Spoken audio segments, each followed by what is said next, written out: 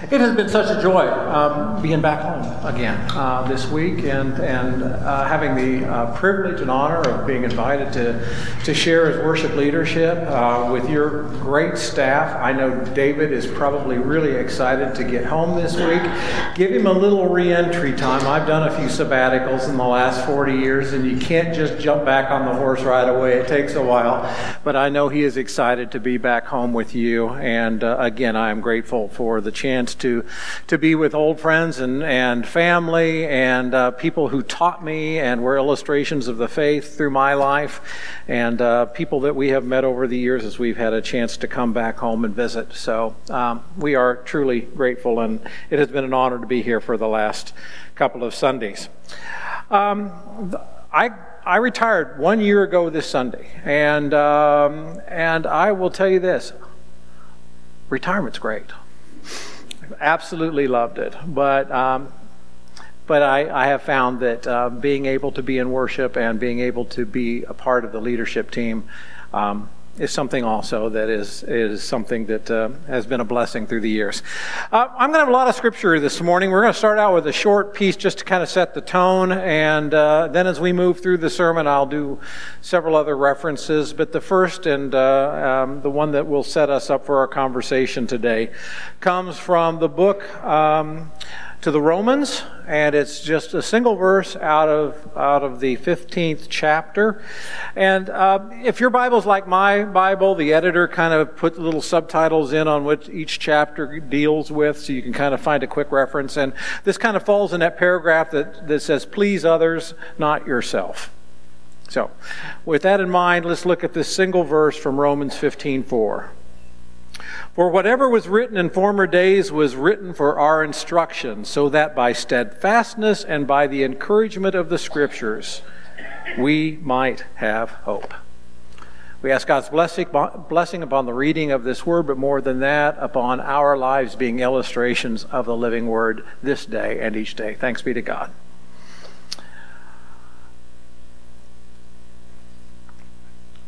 Well, I've had the joy of preaching for the last 40 years, and it was interesting. Last week, a young man came up to me in the 11:11 service, and he says, "I'm excited to meet you." And I said, "Oh, pleasure to meet you." I had no idea who he was. He said, "My grandmother went to school with you, and she said I should meet you." And I'm going, "Oh, gee. Oh, goodness. Yeah, it'll keep you humble." But yeah, if you're going to pull 40 years off at anything, you've been around for a while. And I have had a real joy in getting to know a variety of people with a lot of very unique and what I would call very special God-given gifts. You know these people too, even though they are different people for you than they are for me. But those people who could sing a song that literally brought a lump to your throat and tears to your eyes. To people that would give so generously of themselves, both in terms of time and treasure, that you kind of always just sat back and wonder as they stepped up time and time and time again to make sure that the work of the Lord was being done and being done well. And you've known those people that in the midst of crisis, when everybody's running around like a chicken with their head cut off, they're that source of panic, or they're that source of calm in the midst of the panic, where everybody simply by having them in the room can take a deep breath and breathe in the Spirit. I have been blessed by and I have shared time with people who have taught children with grace and love. I was taught in this church by those kinds of people. I have had the joy of meeting those master greeters. And you know who those people are. They're present in every church. They're not necessarily assigned the task, but they are those that make that first-time visitor to the church feel welcome and wanted. I have served with elders who in a short minute prayer at the table have outdone anything I could have done in the sermon that morning. And I have stood several times at the bedside of a dying person amazed by the power of their faith and the way, even to their final breath, they illustrate confidence in God. When I've had the privilege to share in the memorial of a faithful Christian there's really not much you need to preach about. You just tell their story. Tell their story, because the story of the life itself says all we need to know. These are what I call legacy lives, that not only illustrate the path we should choose, but also confirm the value of making life choices like they made. When there is so little disconnect between what that person professes to believe and how they live out their days, their faith story is seamless, and the testimony of a life well lived is obvious and inspiring. The legacy of Jesus Christ to those who followed him is that seamless story of his life, and those of us who choose to model our lives after his example.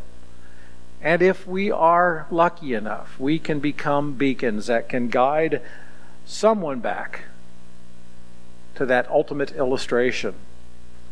It truly is amazing that most of this is not done in major and big ways, planned ways, announced ways. It's in the simple moments. It's in those thoughtful little acts that define our path and invite us to live a life that is not only pleasing to ourselves, but also pleasing to God. So today, I'm going to lean a little hard on one of my old parishioners. This story I want to kind of share is the core of our visit today. It was based on a series of Sunday school lessons that became several devotional books written by a man who was a lawyer for the first half of his career, and then he turned into what I call a pretty successful writer. Richard Speight had a couple of his books made into movies, had several of his pieces featured on National Public Radio, and his son, Richard Speight Jr., was one of the soldiers in Band of Brothers. He was the first one actually cast by Steven Spielberg. He died off, I think, in the second or third show, but he's had a good TV career as well.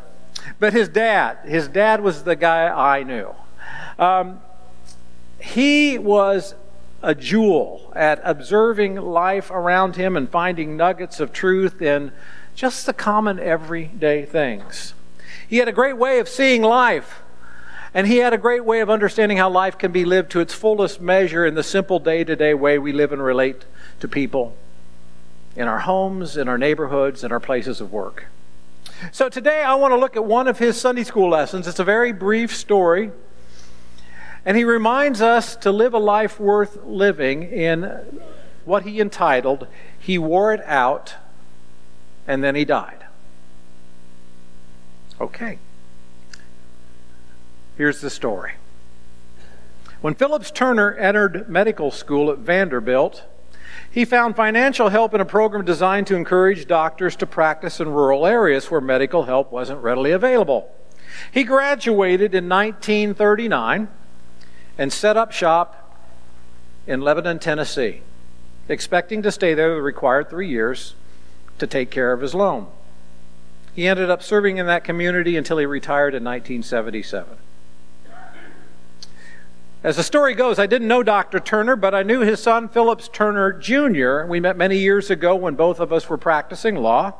Our relationship started out cordial, but we didn't become good friends until a few years ago when his life changed dramatically. And we were drawn together, as many of us are with other people, by common experiences. We drew close while searching for common solutions. Dr. Turner died suddenly. And he said, I knew that young Phil would be devastated because Dr. Turner was Phil's hero. He was his mentor. He was his best friend. I wanted to reach out to him and offer words of comfort. I tried to call, but could only leave a message on his machine. Remember those machines that used to take messages? Yeah.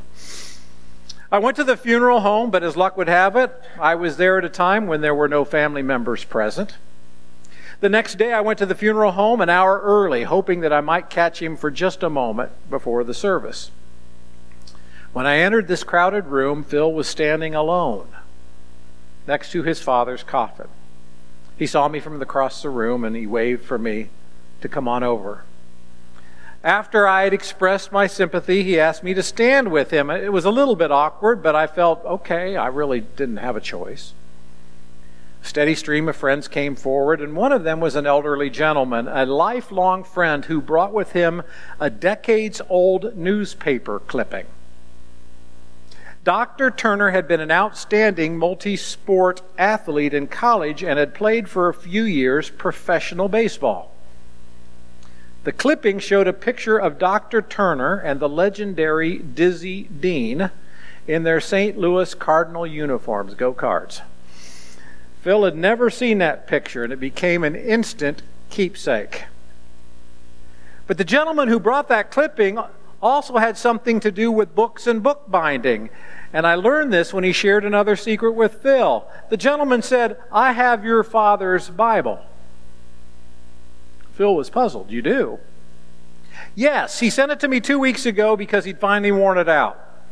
Every page was marked and underlined, every margin was filled with notations, and the leather cover was worn completely through, front and back. He wanted me to put a new cover on it. I'll send it to you when it's done." Phil was speechless for a moment. Could see tears welling up in his eyes through the tears welling up in my own. "Just send it to me with the old cover on it," Phil finally managed to say. "That's the way I want to remember my dad, as a man who wore out his Bible and then died." Hebrews 4:12 reminds us, "For the word of God is full of living power. It is sharper than the sharpest knife, cutting deep into our innermost thoughts and desires. It exposes us for who we really are." And in John 14, we read this. Jesus replied, "If anyone loves me, he will cherish my word. My Father will love him, and we will come to him and make him our abode. He that does not love me neglects my word. Yet the word you hear is not my own, but that of the Father who sent me." I think we would be hard-pressed to find a stronger testimony of faith than a worn-out Bible at the end of our days. Okay, so the purpose of this story is to make you think. Because when I read this story, I didn't hear it as a Sunday school presentation. I actually got it in one of his books. When I read this story, I began to wonder, what would the things I leave behind say about me? I have at least a dozen fishing rods in my garage. Some are from my grandfather, Rohrbaugh, my mom's father. Some are from my father-in-law, Al Harshbarger. They've both passed away. And these I will always hold on to honor who they were and what they left behind. They both taught me how to appreciate the outdoors. I have a baseball from my grandfather, Lofton. Actually, I've passed it on to my son, David, who lives down in Nashville, signed by the minor league team here in Keokuk from the 1950s. It always sat in a baseball holder on my grandfather's desk at S. Lofton & Sons Insurance. He loved baseball. Barb, my wife Barb, who's here today, has a Barrister bookcase from her grandmother and grandfather Morris, who were both librarians. Mimi and Mac love books. So does Barb. So what will my kids and grandkids learn about me when I leave this earth? What will I leave behind that will make sense to who I am and to who I say I believe in? You see, I think most of us don't think about our legacy until we get quite a bit older in life. It's when we're facing our end of days that we begin to wonder about our accomplishments and whether or not our life has truly impacted the world in a positive way. And I will tell you, I have met a lot of people obsessed with this concern, and they're working really hard to make things right for what I would call, and they would call, a lifetime of really stupid decisions. And I've observed families trying to mend generations of old conflicts before a death happens and everyone is left behind with a sense of unresolved guilt. Sometimes it works. Sometimes it works. But too often it leaves everyone with a sense of what was lost in those years when they didn't talk to each other, when there was this brokenness, when everybody was holding grudges. They don't even remember what the grudge was about. So what are you leaving behind? What issues are still left to be addressed? And how are you investing your time and your energy? Do you leave this world wealthy in the things of it, but poor in the relationships that you gave up in pursuit of those material goods?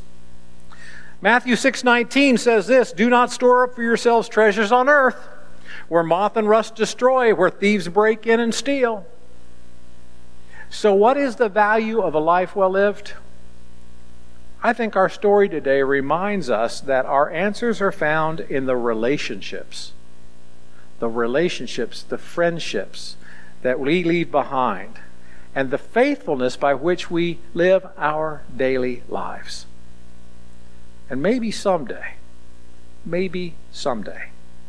if we are fortunate, those who are left behind and are visiting at our visitation can say about us, "That's the way I want to remember them, as a person who wore out their Bible and then died." Would you pray with me? Loving and grace-filled God, we are blessed. We are blessed in more ways than we truly and fully understand. And while we struggle with the pressures of life, while we struggle with the physical ailments, while we struggle with those things that we wish we could control, there is so much of life that is just there in front of us that is truly such a blessing.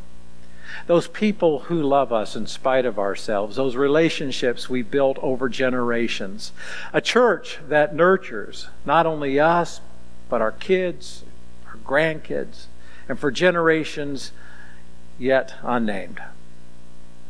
But God, for this day, for this moment in time, help us to connect to your will, that we might live lives that not only leave a legacy for us, but a legacy for you. We offer all these things in humble prayer.